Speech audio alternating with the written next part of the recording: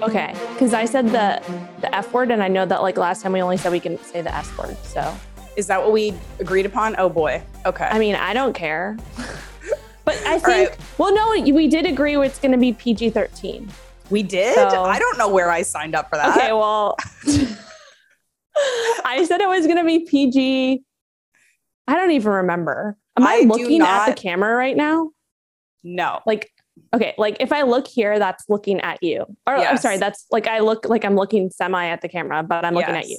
Yes. All right, that's all I care about. Cool. Okay, I don't remember signing any paper that said this was sticking to PG-13, so we're just gonna roll and see what happens. Okay, we can do not rated. That's a thing, not right? rated, NR? not rated. Yep, and that's always means guess what? You're in for a wild ride. Okay, welcome to the Muscle Science for Women podcast. I'm your co-host, Ashley Van Houten, and I am Rachel Gregory, the other co-host. And we're like, I want to say 4 episodes in now, because there's the other one with Dr. Stacey Sims that came out just before this one. And I mean, I think we're doing pretty good. We're getting some good feedback. I think people are pretty happy with this new direction we're going in. Yeah. I'm happy. I'm enjoying it. So things going well so far. I am enjoying it. It's just like super chill. And I'm just like, I used to stress. I used to be like, I need to straighten my hair. I need to do my makeup. I need to do all this stuff. Kind of just like, not anymore. Obviously hair's chilling, got a little bit of makeup on, whatever happens, happens. Yeah. Yeah. I'm feeling it. And we were talking offline about kind of some like fun ways to like make sure that this podcast doesn't go completely off the rails. Like we wanted it to be, you know, like fun and conversational and casual, but it's not just going to be us talking about which direction our eyes are and what words we're allowed to say. So in light of that, what we're going to try to like base the beginning of every podcast around is talking about maybe some things that we're excited about and, or depending on what's going on in our life, some things that are like challenging us or frustrating us right now.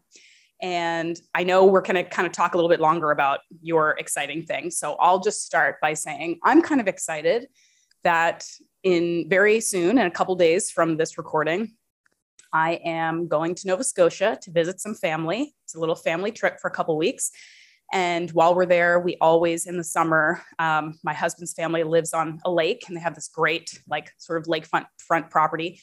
And we always do a little homemade triathlon. Remember you messaged me, like we've been talking about this for a while that like you and I need to do a triathlon. But anyway, we like make up our own because as you know, having competed and I've done a couple like races and things that like, it's actually not always super fun to do these things in the presence of thousands of other people because you're like getting kicked in the face in the water, et cetera. So when you do it on your own, you kind of just get to do what you want. And this one's different because it's a swim, run, paddleboard instead of a bike. Yeah, it's really like cool. The setup, you got to come sometime, but the setup is basically, so we're on the lake and then we swim. It's like an 800-meter swim to another beach. And then we run through this amazing park, about 5K. And then we're on the other side of the lake and we paddleboard back to our original location. And it's super fun. And like, we get kind of competitive with ourselves, right? Like you try to do a little bit better than last time, but it's very chill. Yeah. And it's just kind of a fun, like people may not know that one of the sports I was like semi okay at growing up was swimming. I really liked it. And I swam competitively a little bit. And I don't even like for fun really swim much anymore. I just like don't have really the time or opportunity. But when I go home, I try to like actually get some swims in. Like I get one of those, you know, those like buoy things you can swim out in the lake and no one's going to run over you and like all that kind of stuff. Because I really think it's an underrated form of exercise. It's just so good on your joints. It's good for your lungs. It's like very low impact, but challenging. And I've also always found it, I don't know if you found this to be the case, but I always found it very meditative, more so than running. Like I've done some long distance and some running stuff in the past too. And I know you can get into that like flow state, that like runner's high that feels quite nice, but I like doing it with swimming because I feel like it forces you to have more regular measured breathing that can get you really into like a zone that's like almost calming and meditative. Whereas with running, like yeah, if you're a good runner, I guess you can do that. But I'm mostly just like gasping for breath and like waiting for it to be over. So anyway, all that to say, I love swimming. I'm going to do a fun little triathlon and I'm happy about that. So I'm looking forward to it. That is exciting. Yeah. So I'm like the opposite. When I was doing triathlons in college, swimming was my least favorite part because I just didn't really want to train for it. So I wasn't fast at all. And so I was just like always getting kicked in the face. And that's not part of the swimming part, but that was my least favorite part of it. But yeah, I never got really like efficient at it because swimming is like one of those things where when you first do it, you're super inefficient. Right. So I felt like I just never got like the format. Eventually I did, but I just never really like paid attention to it with training. So I kind of just, did more of the bike and run stuff. And I was like, all right, I'll just do the swim. It's the first part of the triathlon. I'll just, I'll wing it. Yeah. Get through it. What we talked about this before, if we were ever going to do like a longer one and like different people did the different legs, like I do the swimming, what would you do? Bike or run? Probably bike. I haven't run in like literally years. Well, that's a lie. I haven't ever since I hurt my back with CrossFit back in, oh my gosh, when was that? Like, it was like October 2018, I think. And ever since then, I just couldn't really run to the degree I could before when I was in college and after that. And then I also saw that, my best body composition was made from lifting weights and not running at all and just doing like low intensity cycling and walking, which we could talk about probably all day long. I was going to say, maybe we should add to the list. We should do a little provocative episode about how everyone, if you do CrossFit long enough, you will become injured. I mean, I don't know. Don't get mad at me, but it's kind of true for most people. Honestly, anyway. We should definitely do some podcasts about like CrossFit because CrossFit is, I think it's great, but there's so many things that it's not just like anything else. There's pros and cons. But that's one of the things that's super controversial. Whenever I post on social media and I say something about CrossFit, whether it's good or bad, everybody comments. Like yesterday, I posted something that I was like, if you want to, I don't know exactly what it was, but it was like, if you want to build your best body composition, the most efficient way to do that is through hypertrophy training. And I think I said something about when I got injured at CrossFit and I had to kind of like, I was forced to take a break and shift, what I was doing. Like so many people were commenting on it and it was like one of the most engaged posts. And I noticed like even on TikTok and stuff like that, which I don't really pay attention to TikTok, but, all the CrossFit things are like the ones that people are really, up in arms about. I mean, at the end of the day, I've talked about CrossFit too, and I got a lot out of CrossFit. And I think a lot of people can get a lot out of CrossFit, and you can get strong and you can take pieces out of it and move forward with your own kind of plan. That's like super awesome. I think at the end of the day, the biggest issue is that 99.9% of humanity should not be doing Olympic lifting and also powerlifting for speed. Like it's not safe and it's not helpful. And like the upper echelon of like competitive athletes, and even they get injured and are messed up as a result of it, but they're competitive athletes. It's a different story. There's one thing to be said for like learning how to clean and how to deadlift properly. And then there's another one that says you should do 100 snatches for time and like hope you're going to turn out okay. It's just not a recipe for long-term functional health and fitness. It just doesn't make sense. And it's, the camaraderie that people love about CrossFit is also eventually kind of what might take it to this overly competitive stage. I mean, I don't know anybody who has like done CrossFit who hasn't had this like vibe where they're like, oh, I'm like nervous about this workout coming up. I don't want to do, or like, I gotta get through, and it's like, I don't know, maybe it's like an age and wisdom thing, but I'm just like, don't be nervous about your workout. Just do something that isn't going to hurt you. Like, come on, guys.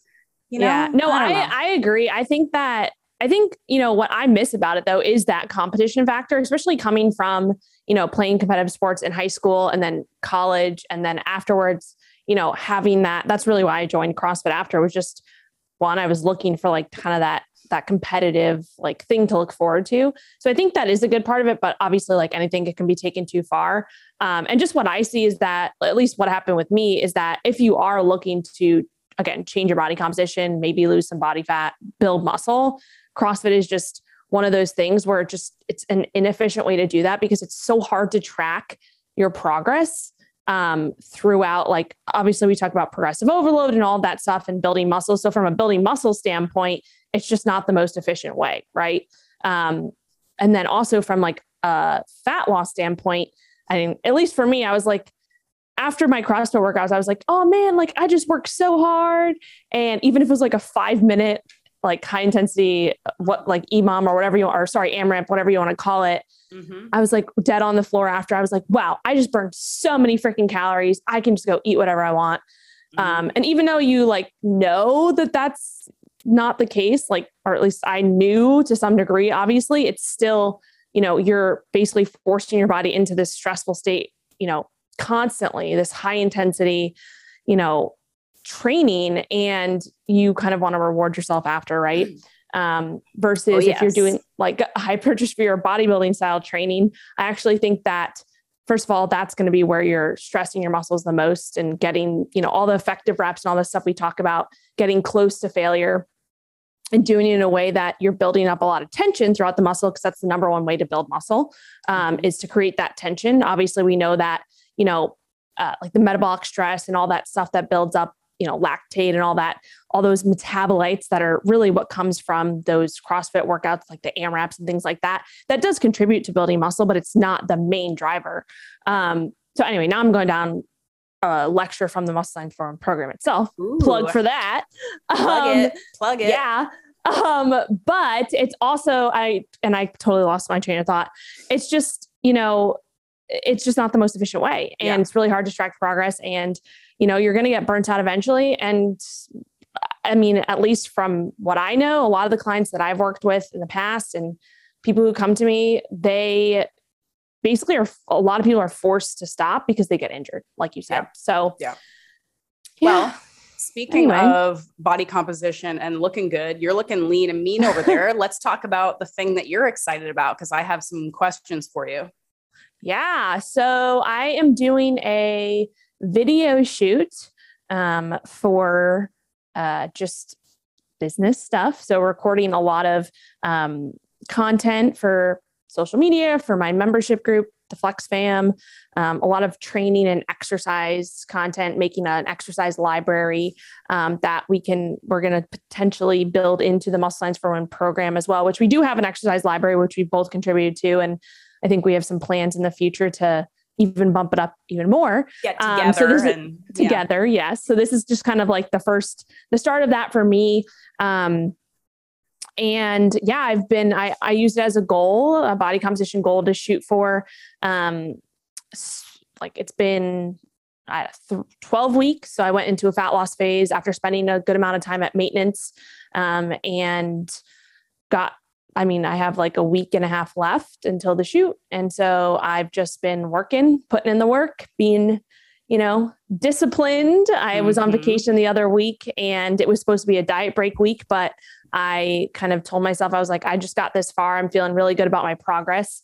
And I decided to kind of push through the vacation, and, you know, it was 10 days I was away, and I implemented a lot of things that I, you know, teach clients in terms of, you know, ways to get through vacation while still being able to stick to your goals. Right.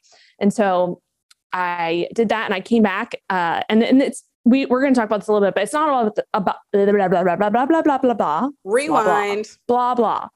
It's not all about the scale. However, I came back after 10 days of not weighing myself, because you don't want to, you know, weigh yourself on a scale that you use every single day and then go somewhere else and use another scale, because it's completely different, right? All scales are different, calibrated differently. So when I came back after 10 days, I weighed myself and I saw the lowest number. Not that you have to have the lowest number or anything like that, but I saw the lowest number on the scale that I've ever seen in my life, which was pretty crazy. Because, you know, since weighing myself, I don't know, when I was a teenager, right? Because I wasn't weighing myself when I was like 9 years old. So obviously I was thankfully lower in weight, thankfully. Yeah. But yeah, so the lowest number I've ever seen on the scale, I actually saw a new low today, but yeah, it just kind of reinforced, like, I was like, damn, like, it's not about the the number on the scale being so low. It's just the fact that I was able to stick to what I wanted to do going into that vacation. And I stayed super disciplined while still being able to enjoy myself and focus on, like, I really went into it with an intent to focus on the time I was spending with my family and the activities that we were doing versus the food part of it. And so the food did play a role. Like, we went out to dinner every single night, but I really focused, and this was cool. We did family style every single night. So like, we just shared a bunch of stuff. And so I went into each dinner making sure that I ate like a really like solid amount of protein beforehand. So I didn't go into the meal hungry. And so I was still able to have like tastes and nibbles and things of the different things and still stay on track within, portion sizes. So that was a cool thing. And then when, coming back after, setting a goal and then accomplishing that goal, it's just like, I was just like, damn, I feel freaking awesome. Like, I just had so much, energy, and it was cool. So yeah, that was something I'm excited about, and we'll see how it goes. I have some questions. First, I mean, I think it's cool to note what you said about like not necessarily when you go on vacation or when you're visiting with family to just not maybe put so much focus or emphasis on the food you're eating. Like, you can still have meals, you can still enjoy them, and you still can go out to eat. But there's this slight reframing between like, I'm going to go enjoy my meal and not be obsessive and not freak out. But also, I don't have to like eat like I'm dying tomorrow every time I go out because I'm with my family, because I'm on vacation, because I'm eating out, And I think a lot of us can relate to that, and especially when you're like trying to lose fat, or you have some goal and you have to eat more strictly, and you go out and it's like this like boo hoo kind of thing. Like, I can't get the fries or the junk or the extra or the drink or whatever. And it's like, I've talked about this before, that it's like, first of all, suck it up. You set this goal. It is what it is. Like, you don't, no one's forcing you to do it. No one's forcing you to lose weight. Yeah. But I think there is something to be said there, that like, there's a wide gap between dysfunctional, I have to eat every single thing all the time when I go out, versus dysfunctional, I have to drink a water while everyone else is eating a meal. There's a wide range in there of like, it doesn't have to be all about the food all the time, but you can still go out and enjoy and not have to be the weird pariah that's eating weird stuff when your family's eating normally, whatever. Like, you gotta figure it out for yourself. Okay. But you did talk about like, getting on the scale and all this stuff. When you do, because you've done, since I've known you, you've done like a few of these sort of like cuts or mini cuts or like preps for things.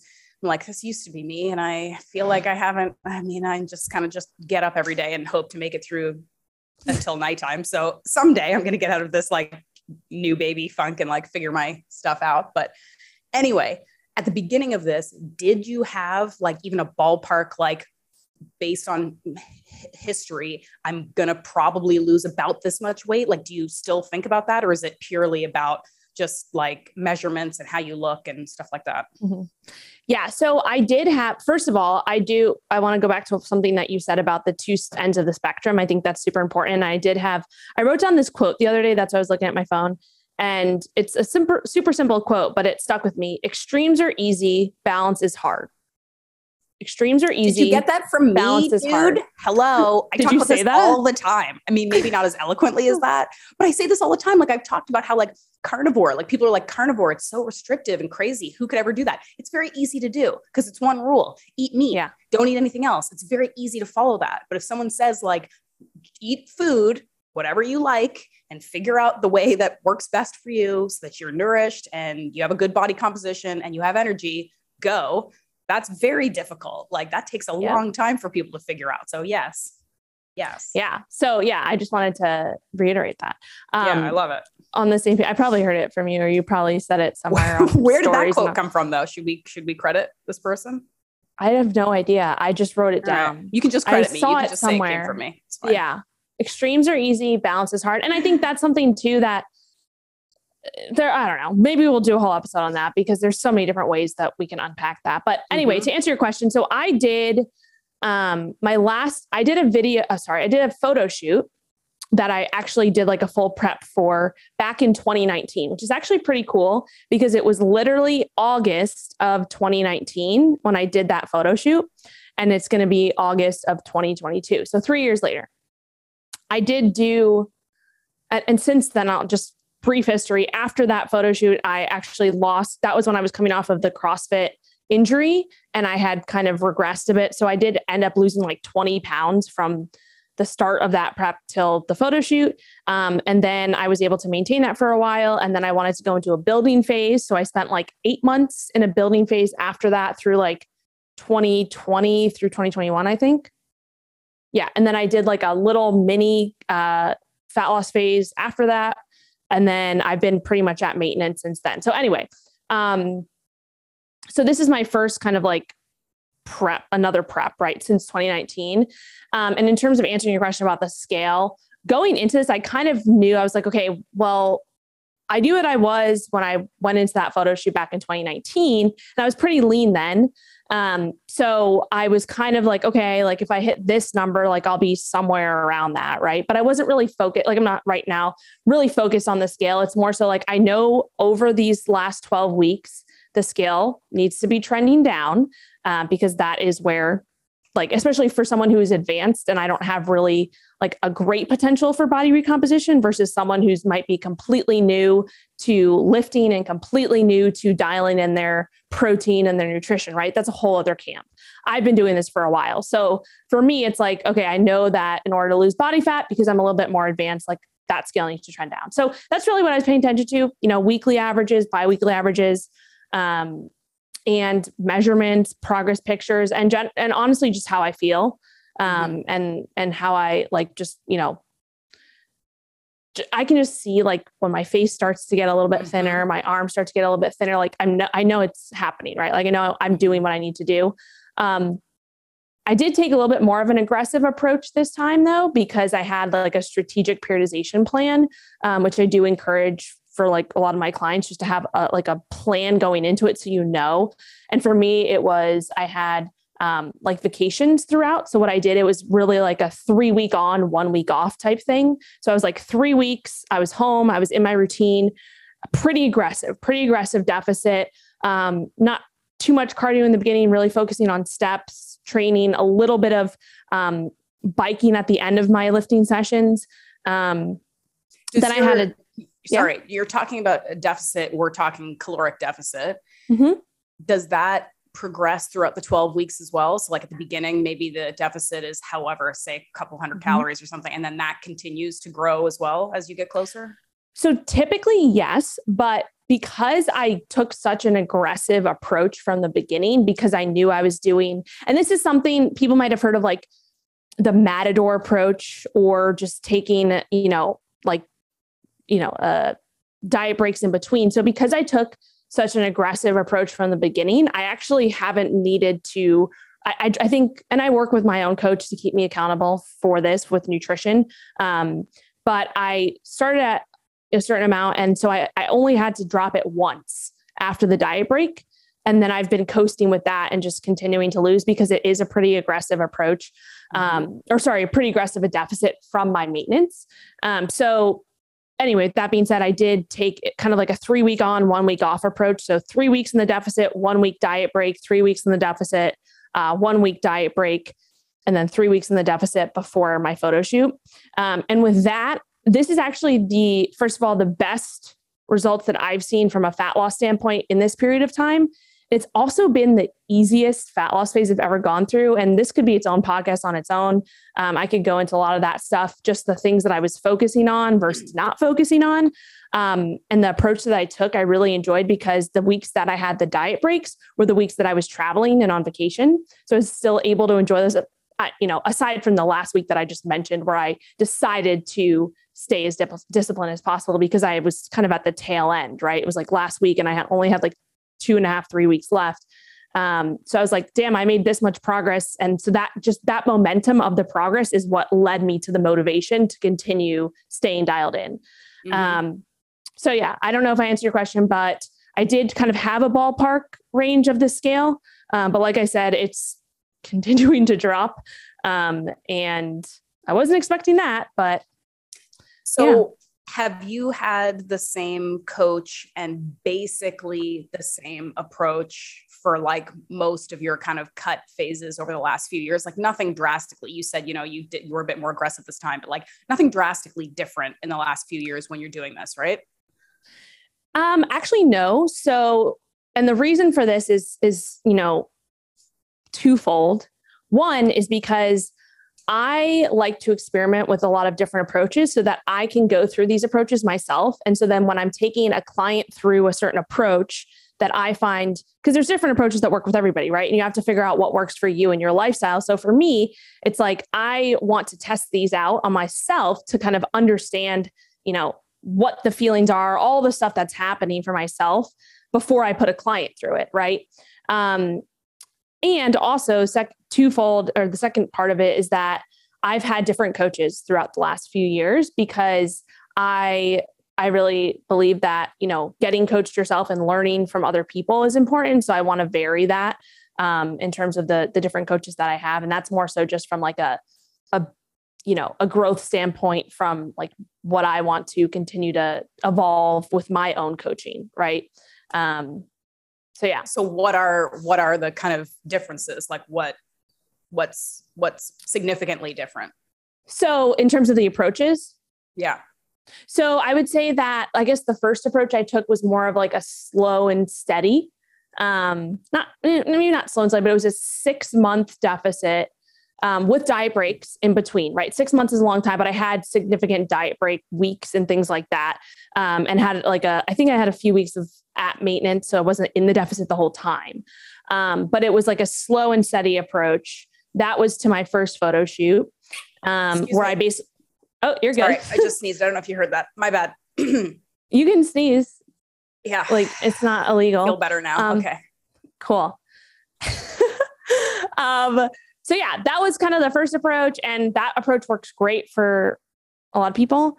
The second approach was kind of like a hybrid between, I think I started off slow and then got more aggressive. Or no, I started off aggressive and then got slower, which is another great approach, because usually from the beginning when people start a fat loss phase, they're like really amped in the beginning, right? They're like, I'm going to go for it. They're kind of, hopefully if you approach it correctly, you're coming off of a long period of time where you've been at maintenance or in a building phase, right? So your body's ready to diet, right?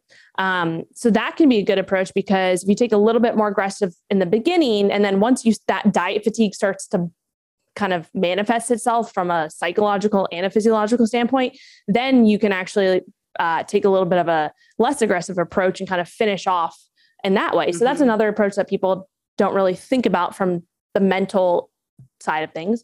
And then this approach was much shorter, not much shorter, but shorter and more aggressive. And yeah, and it was the 12 week length. Realized that was 12 weeks, but only 9 of the weeks were in the deficit, the aggressive deficit, which is, that's a good amount of time, but it's still not like super long. So, and it's sort of like, it's a natural progression for you too. It makes sense, like you said, that you'd be a bit more aggressive now at the end, where your body is probably more accustomed to what you're doing. It's a bit more responsive. You're more experienced, like you kind of know what you're doing.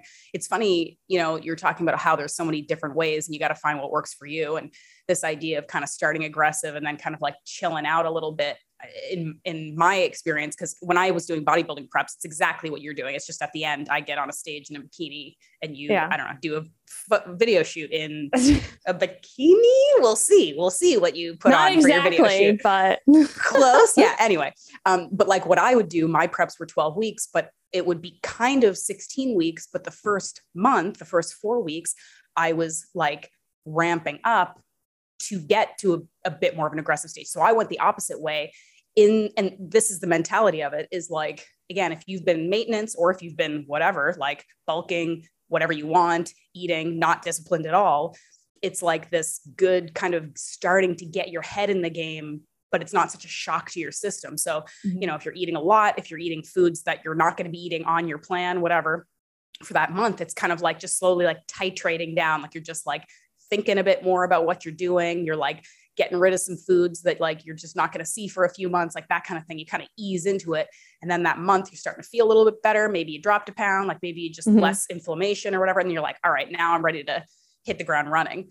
But one question that I have now is like, after this prep, what about doing something completely different? Like what you're talking about are kind of like adjustments to a pretty solid plan. But like, what about I'm going to do a photo shoot prep and I'm going to eat only carnivore, or I'm going to not do any cardio, like anything besides walk or whatever. And the reason I ask is because, again, you and I, in the interest of like experimentation, it's like trying things that are like really wildly different. And I know you're friends with Fit to Fat to Fit, he's done some crazy experiment.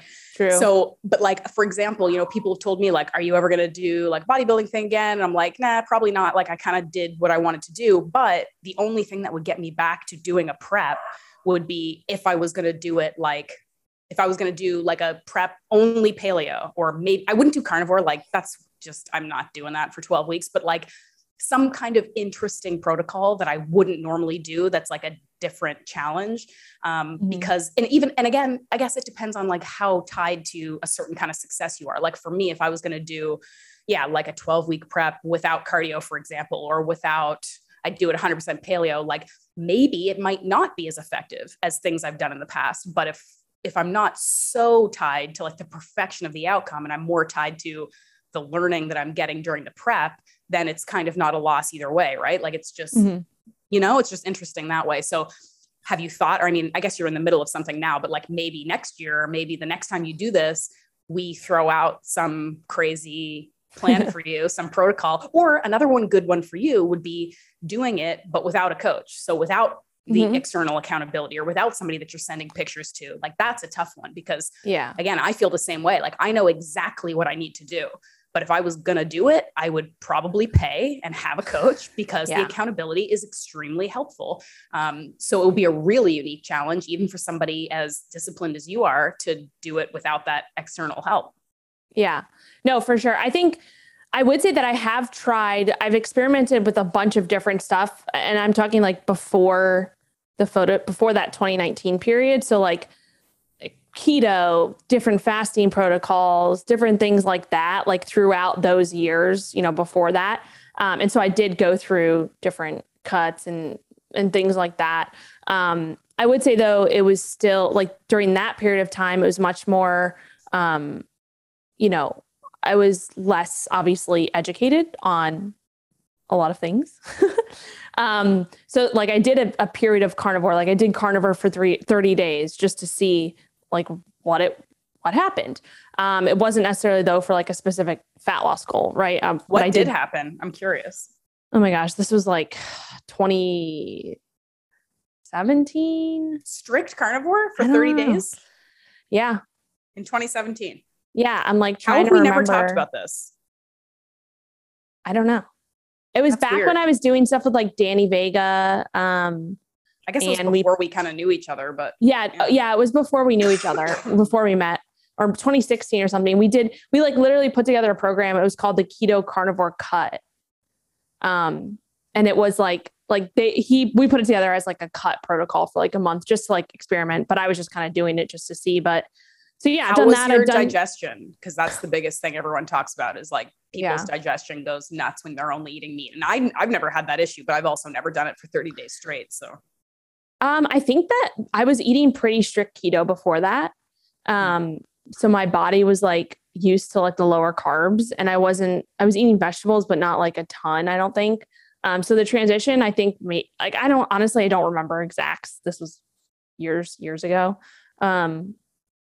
But I think that my digestion, one of the perks that I liked about it actually was that my digestion got a little bit better, in terms of just less bloating and stuff like that. It's probably because I typically, when we talk about this, I love vegetables. Yeah, you eat a lot of squash. Yeah, I haven't been eating that much squash lately. That's one thing that's different about this prep is that I swapped, because it's summertime, I swapped in, and we can talk about carbs and all that jazz too, because this was not like a low carb keto prep or anything like that. It was lower carb because calories, you have to take them from somewhere, right? And we don't take them for protein. We either take them from carbs or fats. But I swapped that for fruit. So it had like strawberries and stuff like that. but there's a few things that I did do differently, which I would love to talk about that because they're things that are so simple, things that are so underrated when it comes to something like this. And I'll just say one of those things is that I pretty much ate the same exact thing every single day, which for the past 3 months, aside from some things on the weekends and a little bit, but I basically created a meal plan for myself of the foods that I know I love and enjoy. And I just was like, all right, I'm just going to stick to this. And I actually challenged myself to not open my Fitness Pal too often during the week, because I was like, okay, if I set a set meal plan for myself and I'm just going to put that on repeat during the week and, on the weekends too, as much as possible, there's no need to go and track all your stuff in my Fitness Pal. Right. I want to take credit for that too. Do you remember this conversation? Yes, we had this conversation. Thank you. Thank you. Yes. I was like, you are the most disciplined person on the planet and you eat the same foods all the time. There is no need for you to put in the same thing every day. Well, but I understand that it is like, again, like you are a very sorted out, disciplined, fit person. Like if my Fitness Pal ceased to exist, you'd be fine. But I get that there's like a routine, there's a consistency, there's an accountability thing that is helpful even for people who know exactly what they're doing. Mm-hmm. But anyway, I just had to be a dick and say you're totally right. I mean, credit to you can take all the credit. I need credit. Okay, I need it. You can take it all.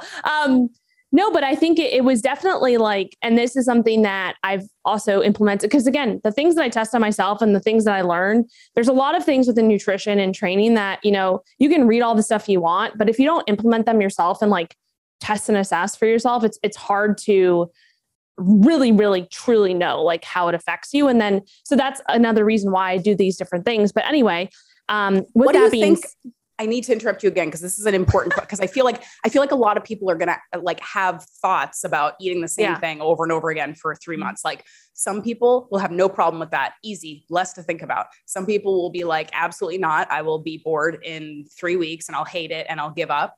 But my question is, what is really the science behind that being easier if you're looking to like lose fat or whatever, than having more variety that is calorically similar? So for example, if like I'm just using this as an example, you only used like 3 fruits as your carbs. Like you had like strawberries and I don't know, whatever, bananas and cantaloupe or something. Cantaloupe's gross, but anyway. And if you, instead of eating those same 3 things for 3 or 4 months straight, you had other fruits, but you were like meticulous. Like I'm eating this many strawberries, but I'm going to eat this kiwi and it's the same. Like, do you think there is science to like the more kind of homogenous way being more effective? And like, what is that? Why is that a thing that works? Yeah. So I would say that, and just to preface this a little bit, like I ate the same thing every day, but like, for example, this kind of goes to that. Like, I think the first month I was doing blueberries every morning with my breakfast instead of strawberries. Right. So they're berries. They have pretty much the same macros. So those are the little things that like you don't want to get too caught up on because that's just like irrelevant. Or, if we're talking about meats, like doing, chicken tenderloins versus like a pork tenderloin, they're very similar, right? In protein, fat content, a little bit different, whatever. But I think that the science, I don't know how much science there is, but from a mental standpoint, just the fact that I just don't have to think about like, okay, what am I going to go buy at the grocery store this week? Like, what am I going to, like, what's my breakfast and my lunch and my dinner going to be? It was just all very similar. And I just found foods that I really looked forward to consuming and that I knew filled me up. And so I think that like, but for example, it didn't change much from like what I was doing before I went on the cut. Right. So like, for example, dinner is always just a meat and a veggie for me typically. And some seasonings. And so my dinner has been, and this is something I just found super simple because I didn't have to prep it too. It's like, I just make it fresh every night. It's literally 8 ounces of ground beef, 96.4 with like 12 ounces of zucchini cooked in bone broth and a little bit of like fat, right? Cooking oil, just to add some healthy fats there. And that is just like takes 10 minutes to make and I don't have to prep it. And I cook 1 pound of ground beef on one day. And then I have 8 ounces of it that day, 8 ounces of it the next day, then I do that and repeat. Right. But I think there might be some science, like, again, it's more like psychology to the idea that if you are keeping the same foods over and over again, you're less likely to overeat them because it's not that sexy. It's not that exciting. You get it. You have like this visual in your head of like, this is what I'm eating. This is how much. Whereas if you switch it up, even if it's healthy food, you might be like, ooh, I got like a little treat over here. I might eat a little bit more. Like maybe there's something to that, but no, that is, and I was gonna say, I don't know like specific studies on, I know there is probably some studies out there on that. I don't know any specifics, but I think that is exactly true that you just have, there's less, temptation, right? Because it's like, okay, I know this food. It's also, it also helps to kind of regulate progress too, in the sense of like going back to the scale thing, when you're eating like a bunch of different types of foods, like that can also affect, and also different types of like, whether they have like what the amount of sodium in them and the amount of whatever fiber, because that can affect how much food's in your gut and things like that. Those things can actually like kind of throw off digestion a bit too. And then that can itself throw off, like you wake up in the morning, you're like, and this is something I don't encourage anybody to do, but if you wake up and you're like, damn, the scale's up 3 pounds, what did I do? And then you're just like, now you have this whole psychological standpoint from the scale. So anyway, that's something that I noticed is just keeping things very similar day to day, is that my like scale trends weren't as fluctuated as they might have been in the past. That's, and again, it's not all about the scale, but that is one component of, especially a mental side of things too. So anyway, yeah, I think, I don't remember what your question was, but no one else does either. So it's fine. I will say we have gone way over what we were attempting our length to be. And we were also planning on reading a listener question. I think we'll skip that today because I do still have like another couple questions for you, but okay. I want people to know that if you send in a question, we will read them and we will answer them. Just this one ended up being more exciting than we thought. I'm losing my voice in the middle and I haven't even been talking that much. Hold on. I've been, it's not COVID. No, because you've got the interesting thing going on, but I do have a couple more questions. Before I dive into the next question, I want to do this so I don't forget. Our show sponsor is Optimal Carnivore. They're amazing folks. They're very transparent. They make these grass-fed, nose to tail, basically multivitamin supplements that I have been taking pretty regularly. And look at this one. And of course, she has an organizer for her supplements. Can I plug this really quickly? You sent those, or I got those at the beginning of this, which was around the beginning of my prep. And I mentioned I am in have been in a pretty aggressive deficit. With that, I take a little bit extra supplements as kind of an insurance policy, right? Nice. Because I'm not getting as many nutrients as I would if I was taking, an adequate amount of food to be at maintenance. So I implemented those. The general ones, it was like the organs, oh my gosh, just like grass-fed organs or something. Yeah, right? Just the grass-fed organs. Yeah, because I have the organs and just the liver itself, and then the brain one. So it was just the organs. I implemented those as my in place of a multivitamin. Love it. So just plug in that, and you can see them in here, and my fish oil, and awesome. Yeah, you 9 years old. You and Alex, my husband, like you guys need to like spend some time together because you are just literally the same. This is why I get along with you so well. I think like your personalities are so similar. Like he's just like, I go into the fridge every day. Our supplements are in our fridge and I open the fridge and I'm like, which supplements do I feel like putting in my mouth today? And I just like take some randomly, and he has like a organizer and like does it meticulously every day. I'm just like, anyway, you end up with people who are different, but compatible. Anyway, if you're interested, you can use our code. It's Muscle Sci, so short for muscle science. So it's just Muscle SCI. You get 10% off your first order. They are directing us to their Amazon store, which is just amazon.com/optimal carnivore. But you can also go to their website, optimalcarnivore.com. If you have any questions about the products or anything like that, you can reach out to us and we'll get the answer for you. But those guys are awesome and they're supporting this transition to this new podcast. So we love those guys. So thank you. All right. Next question. We got to address it. And then maybe we should wrap this up because it has been over an hour. You talked about the progression of a prep. And this I think is pretty standard for most preps, is that you kind of start with the food and you progressively lower your calories. You progressively kind of get more and more strict as the thing goes on. And then you also start maybe ramping up cardio kind of near the end, like that tends to be, or hopefully in a healthy way, that usually is sort of like the last resort to kind of like get that last, because we talk all the time about how cardio and lots of it isn't really awesome. It's not super fun. It's not something you want to do long-term all the time, but added to a, very kind of strict monitored temporary cut protocol, it's going to help. It's going to add to the fat loss. So what is and you don't have to give too much, like, I don't want people to be like, oh, this is what Rachel did, so I'm going to do exactly that. And I'm going to have awesome delts like Rachel. But, it's interesting to talk about. So like, what's the cardio situation? Like, what are you doing? How much are you doing? Like, talk about that, because people are interested. Yeah, sure. So I would say something that is a little bit different this time, this prep that I'm doing is actually being a little bit more meticulous with the cardio, because again, when you take a more aggressive approach, a shorter approach, if you have a timeline that's shorter, you have to get more aggressive in the sense of what you're doing, right? That just makes sense. If it's going to be a shorter time frame, you have less time to get to that goal. But again, not saying anybody, you have to do this. It's really about what your periodization plan looks like. So anyway, I think one of the biggest mistakes that I think people make when they do start to implement cardio within a fat loss phase, there's two mistakes. The first one is just going balls to the wall right from the beginning, like you said, and just like going, burning from out 0 to 100.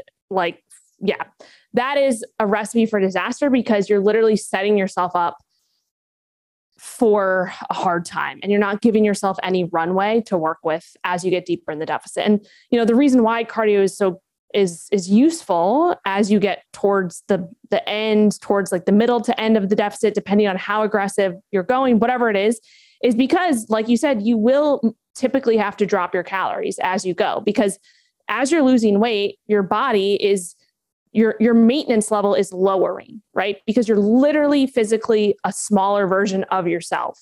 So the calories you consumed, 5 pounds heavier or whatever it is going to be less as you lose that 5 pounds, right? That's just how it works.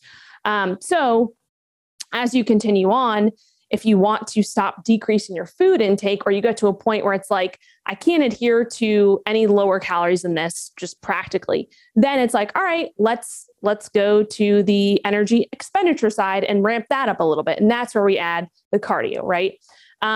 However, there is one thing that I would say is that people make the mistake of ramping up the cardio, but then not tracking that cardio outside of their general movement.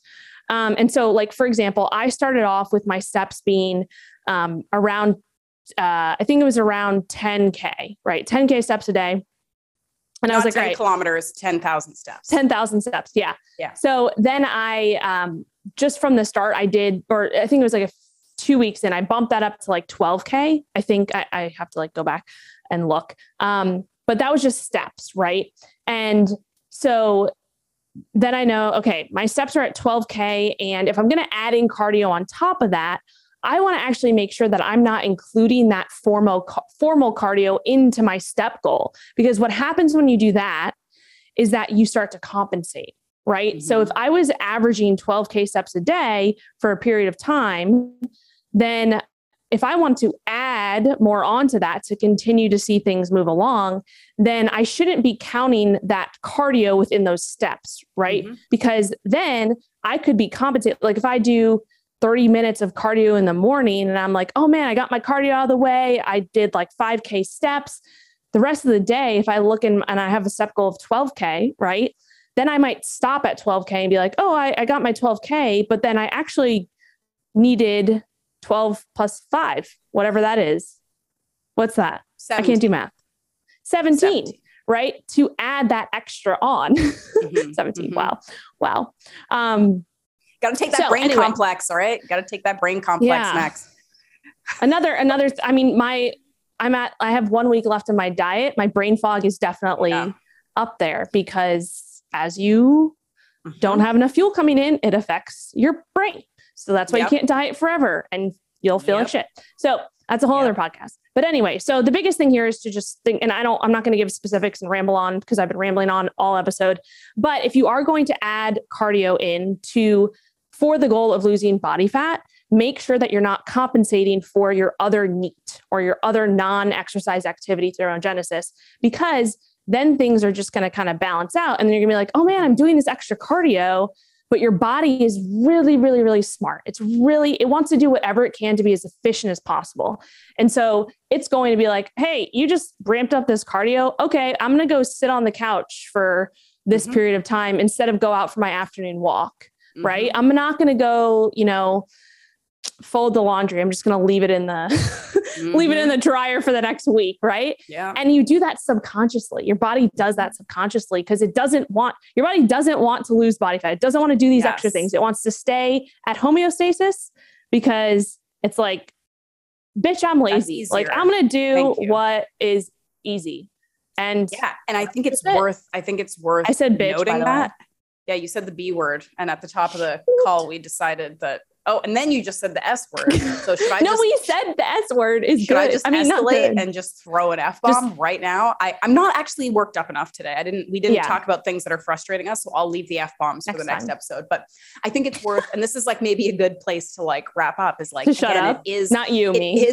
No, we want to keep this. We don't want to keep these like 2 hours long. We could, but I think our listeners are probably like tapped out at around an hour. But it's good to remember that like your body doesn't want, unless you are a very, very overweight and you're looking to lose excess body fat, especially in a cut, especially someone like you who starts out lean and is trying to get temporarily more lean than your body should be long-term. Your body does not want to do that. It's going to fight you in very subtle and intelligent ways, like you said, by compensating. And so that's why you have to have all aspects of this prep, this plan really dialed in and sorted out, not only from the food part that like, it seems counterintuitive, like you're working out more, but you're eating less, but that's how you lose fat. You're going to want to maybe eat more because you're exercising more. Guess what? You can't do that if your goal is to lose fat. Also, things like recovery and sleep, because if you are busting your ass at the gym and eating less than your body wants to, you know what's going to start to suffer? Sleep. And when your sleep suffers, guess what else suffers? You're going to plateau. You're going to hold on to fat. All of these things are going to happen. So like this is why people aren't really doing this, because it's a lot of work. It's difficult. And your body doesn't want it. And your body especially doesn't want it when you're a woman, because we have all kinds of like hormonal fail safes to keep us from getting incredibly lean, because our bodies don't really want to be that way. So in summary, we both do this. We've done it many times. We're not saying never do it. We're not saying that it's like a bad goal or whatever. And everybody kind of wants to look good and do a photo shoot and get lean and see what they look like with some abs and stuff. It's great. But it's worth noting that this stuff, there are seasons, there are phases. It's meant to be temporary. No one should be in a deficit all the time. Well, I mean, that becomes something else, but you just have to be mindful. You have to like put your health first. You have to be thoughtful and know that this is basically like a part-time job for you right now that is going to have an end. And then you have to know what comes afterwards. So maybe we can talk about that in a future episode, because that's one thing I think is very, very under discussed, is what to do after a cut. And it leaves a lot of people really messed up mentally and physically. So let's do my list. Yeah, let's do that. The reverse diet, because I am going through reverse diet and I already have a plan for it in terms of what I'm doing. And you have to have a plan for after the diet, because if you don't, you're screwed. One last thing I'll mention too, because I didn't actually answer your question, and this will be 1 minute long, but in terms of the type of cardio I have been doing through this whole prep, I haven't done one high intensity interval session. And I'm not saying that that's bad or whatever. They're not bad. There's nothing bad about it. There's things that are, more optimal for certain people. But for me, because I took such an aggressive approach from a calorie standpoint, like you said, I didn't have many recovery resources available throughout this prep because I was already in a deeper deficit. So my cardio came from obviously maintaining those 12K steps a day with just walks outside. And then the added cardio was like 20 minutes on the bike after a lifting session and a few incline treadmill walks at like a balanced, like low intensity steady state pace. And that's all. I didn't do any HIIT or anything like that. And yeah, that's just another thing to point out that, you don't have to do HIIT. You don't have to do any cardio to really lose body fat. It could help depending on you and your goals, but there's a fine line, especially as you get deeper into a fat loss phase. And as you take a more aggressive approach, your body, especially for women, I think, and this is mistakes that I made in the past personally, that your body is going to be way more sensitive to the stress that you are putting on it. And so I can talk forever, but I'll just say this last thing. Being in a calorie deficit, no matter an aggressive, a moderate, whatever it is, that in itself is already stress on your body, right? So you have to manage all of the other stressors as best you can. And that can be a whole other podcast on itself. We have a whole, I think it's like a 2-hour lesson on that in the Muscle Science for Women program. So yeah. Remind our listeners where they can go to sign up to learn more about our program that will be launching again in September. Yeah. Okay. So we should have the link in the description, but it is metflexlife.com/MSW. Yeah. And that will give you all the information. You can get on the waiting list so that you will be the first to know when we launch it. And you can reserve a spot there.